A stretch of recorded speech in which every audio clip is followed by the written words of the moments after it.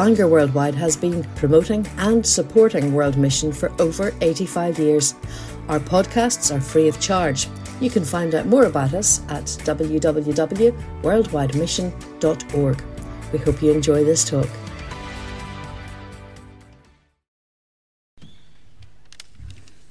Thank you, Simon, for that lovely welcome. Hi, everyone. It's good to be with you. My name's Alan Emerson, as Simon has said. I just come from Lurgan, or just outside it. I live in Moira now, Upper Lurgan, and it's great to be here, and it's great to be part of this historic, beautiful, wonderful convention that over many years has blessed many, inspired and mobilised many, and so it's just a wonderful privilege and honour to take a little bit of a role in that tonight. I help lead the 24/7 prayer movement in Ireland, as well as help lead my home church in Lurgan. And I want to tell you a little bit about 24/7 prayer, and through that, some of the things that we have learned that will hopefully, in some ways, tell you some of the good news stories of what we feel God is doing around the world and in Ireland, and also maybe recalibrate our spirits around this great privilege that we have as people to connect with a loving Heavenly Father who's affected by the cries of His children. 24/7 prayer began 15 years ago with a bunch of young people, students or mid-20s, who just thought they were just a bunch of ragamuffins, scallywags, we might say, who loved Jesus and who wanted to see, in their words, a turning of the tide of aimless living, evil, depression, just young people really ruining their lives, and they got quite passionate. We often call 24/7 prayer the accidental prayer movement because none of us really thought we were that good at praying, and also because we never really planned what it has become. And so the leader, really, or one of the leaders, Pete Gregg, 15 years ago as a young man, thought, I've planted a few youth churches, but I keep waking up in the middle of the night weeping and hungering after more of the things of God. He was an activist more than he was the typical kind of prayer person, but he knew God was calling and tugging at his heart, and inspired by the Moravians, who many of you are aware of, who in the 17th century started a prayer movement. The Moravians, for those who don't know, lived on land on Count Ludwig's in Zinderdorf's territory. It's always just worthwhile saying his name because it's great. And so Count Ludwig's in Zinderdorf was a young man, aristocrat, who gave his life to Jesus, committed himself to loving God with a few friends, took a vow that they would love God, be kind to one another, and take the gospel to the nations. It became known as the vow of the mustard seed, and an incredible movement of mission. And he gave his land to the Moravians, and the Moravians, after coming to faith, started a prayer meeting, and they reckon that prayer meeting lasted for 100 years. 24 men, 24 women signed up to pray night and day. They taught their children how to pray. And most of the modern mission movement is attributed to much of the prayer that happened. The Great Awakenings are arguably attributed to the prayer that happened in the Moravians over that particular period of time.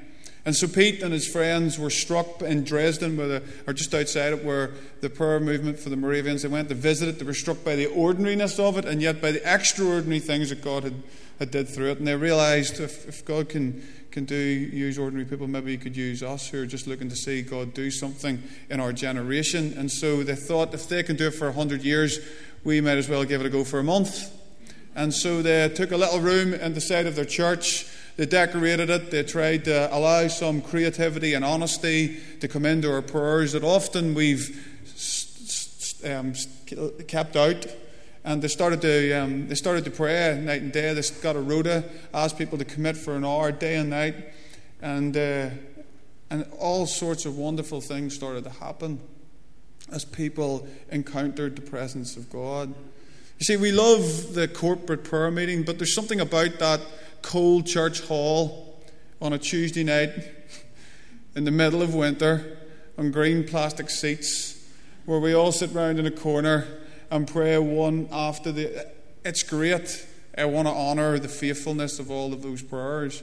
But it's not exactly appealing in other ways to lots of the world, lots of people who live in this town and all around this nation who tonight want to talk to Jesus. And so there was something about these prayer rooms that just seemed to open up an invitation where people could come in and honest prayers of the heart, broken prayers, disappointed prayers, passionate prayers could spill out, all the things that sometimes we have to dress up. I grew up in the church and I always found this worrying, because I grew up in a church and there was a particular man, he was a lovely man of God, but when he came to church, he used to turn into, and when he talked to God, he turned into an American. And for some reason, this man who lived in Northern Ireland had an accent just like me. He called God the Father. When he talked to God the Father, he called him Father.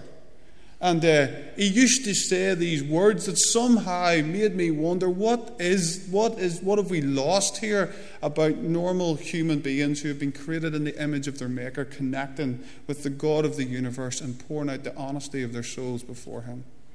Either the gospel is the gospel and it is about grace and we come as we are, or we feel we have to kind of dress it up with some other religious language. That all the time Jesus, when He came, was trying to pour back and pull back to get to the very heart of who we were. And Jesus' cry was that His house would be a house of prayer. Why?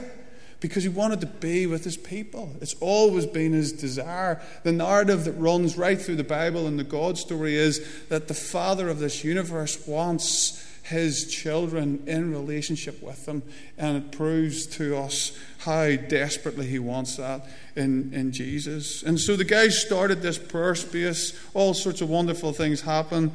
They wanted to stop it. Pete was going to stop it after a month. A few young people said, no, we can't stop. We have to keep it going. They kept praying for another 2 months, for 3 months altogether. And within the next 2 months, all sorts of incredible things started to happen as people started to take this and model it out in shop fronts, in naval academies, in schools, in churches, in all the most weird and wonderful places.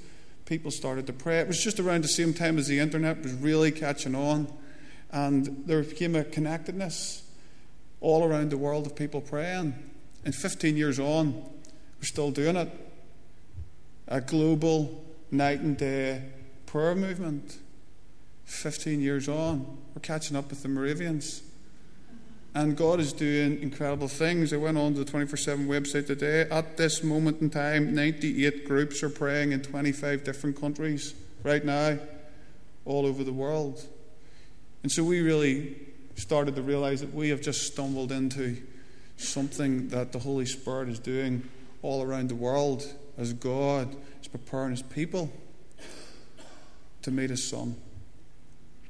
And all around the world, there is people that God is calling His church to prioritize His presence, to be people that love Him, that abide in Him, the people who take serious what Jesus said when He said, "Without me, you can do nothing."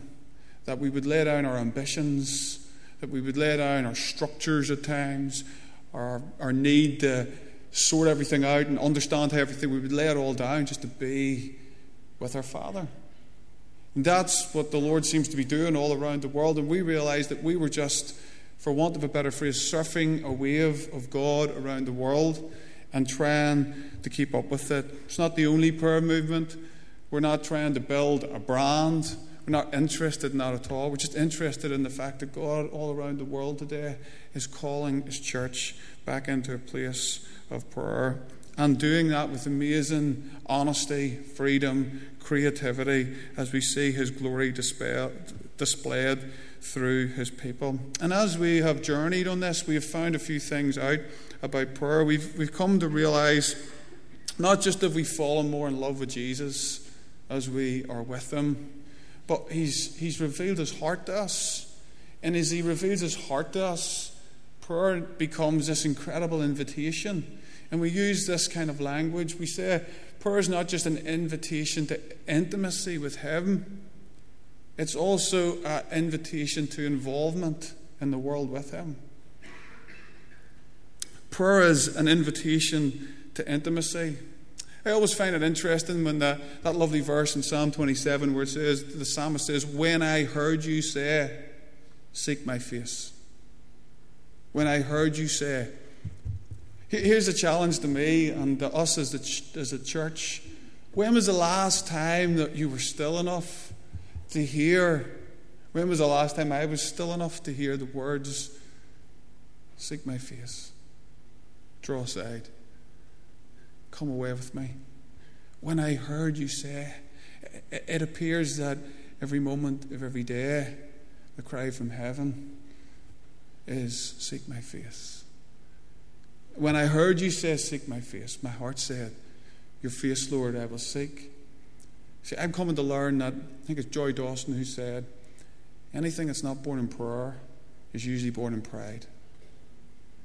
And as we keep being drawn back into this, it's no wonder that Jesus said, you see, the thing about John 15, when Jesus says, abide in me, a branch really doesn't do an awful lot. Sure, it doesn't. It bears fruit. But it can't bear fruit if it's not connected to the vine. And prayer is this incredible invitation from the Father to seek his face, to be one with him, to be in his presence, and to be changed and transformed, to bear fruit. Remain in me.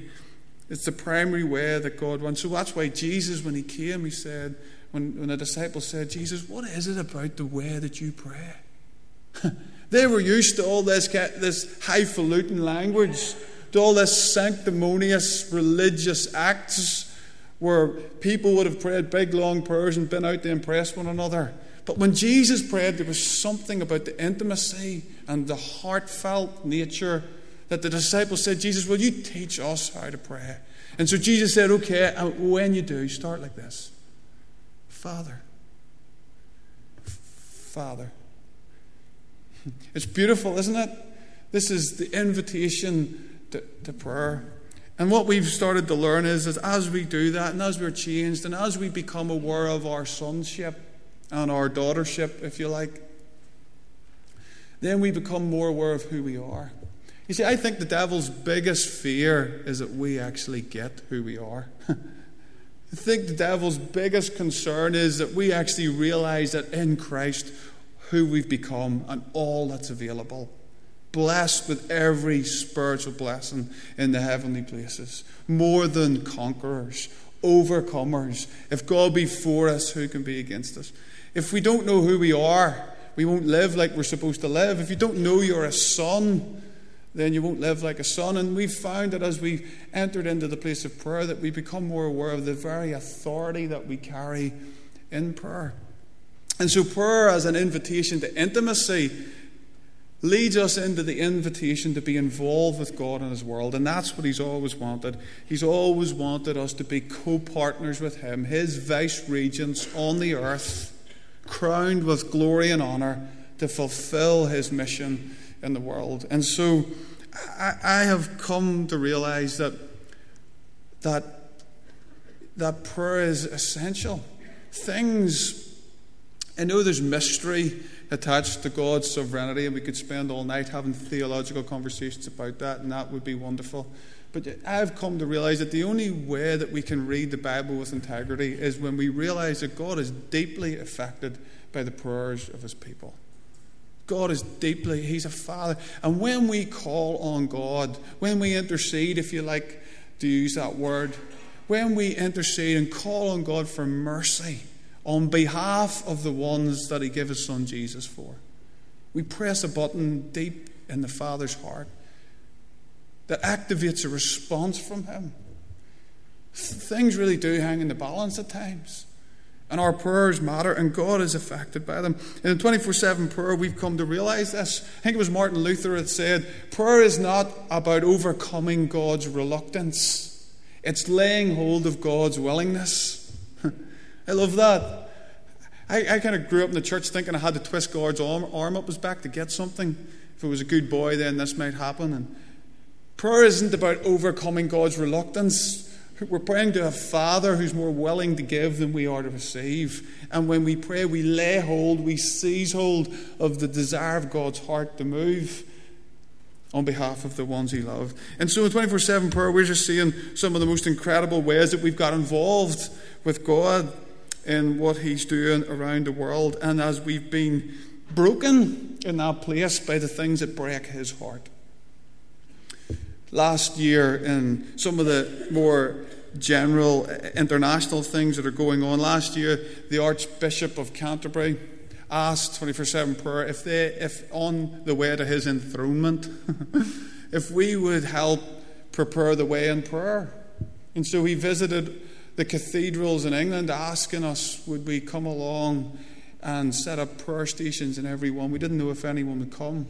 Thousands flocked in to the cathedrals and wrote post-it note prayers and stuck them on walls and engaged in praying for the nation. We're seeing prayer spaces in schools all over the place. In HTB, Holy Trinity Brompton, where Alpha comes from, there's a permanent prayer space there now from January 2013, night and day, every single hour of the day. In April last year, you couldn't get a slot for 3 months. We don't have to, we should go and visit and get inspired, but we don't have to go to South Korea and China these days to see people praying night and day. In Ireland at the moment, we have seen over 150 different prayer rooms that we know of, just from different denominations all over the country, north and south, who have prayed night and day in Ireland this year. I think that's a good news story.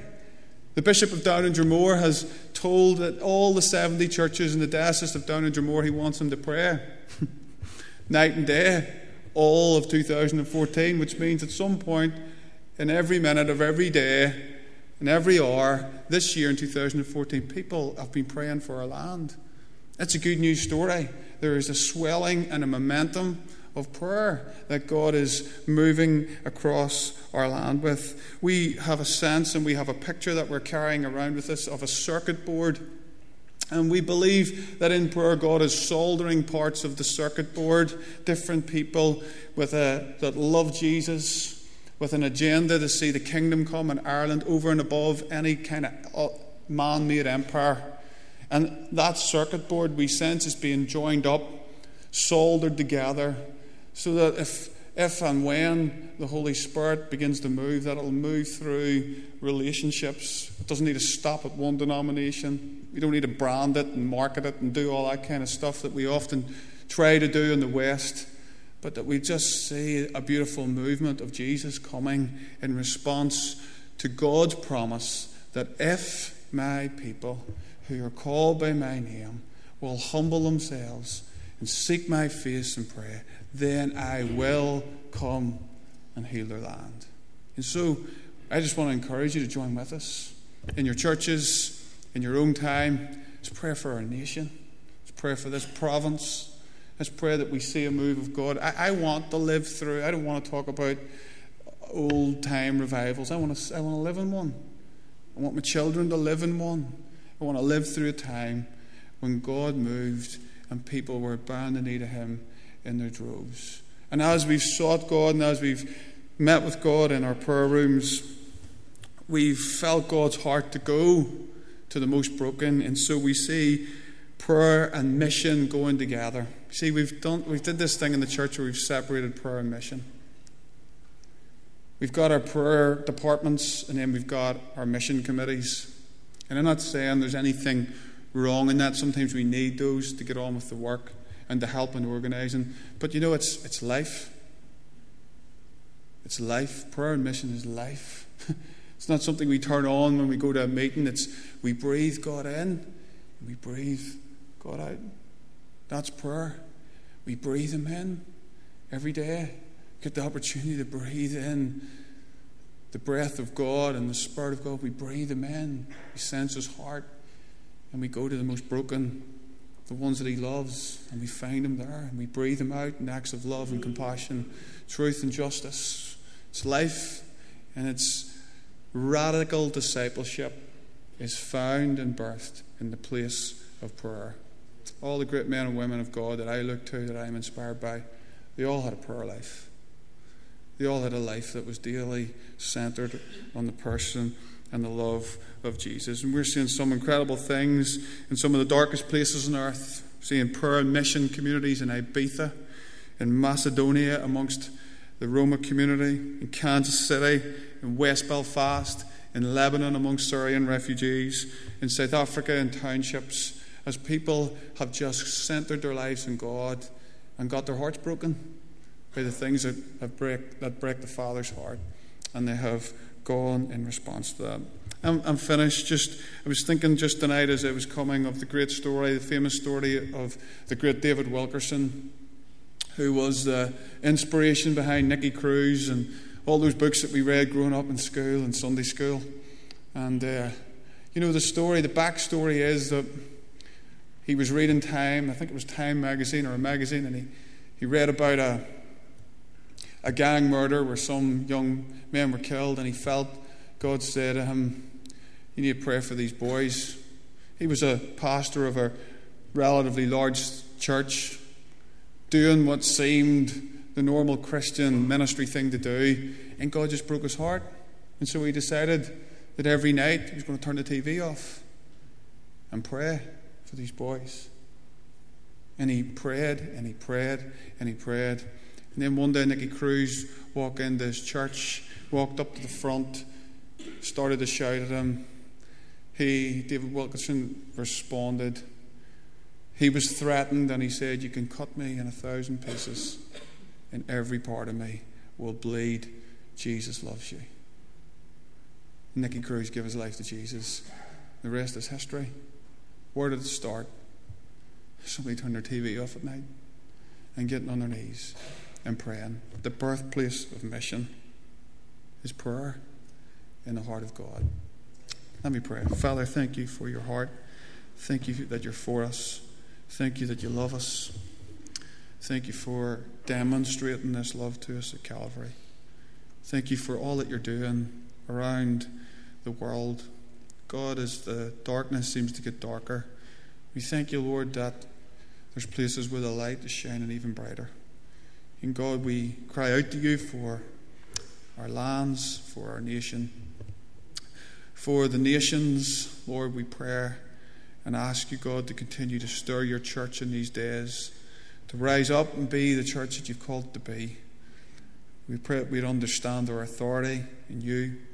Pray that you would call us into that intimate place, and in that place that you would call us to involve ourselves in the world, to be your hands and feet, to see a change and a difference made, your great dream for the world to come to pass. We ask in Jesus' name. Amen. Amen. Thank you.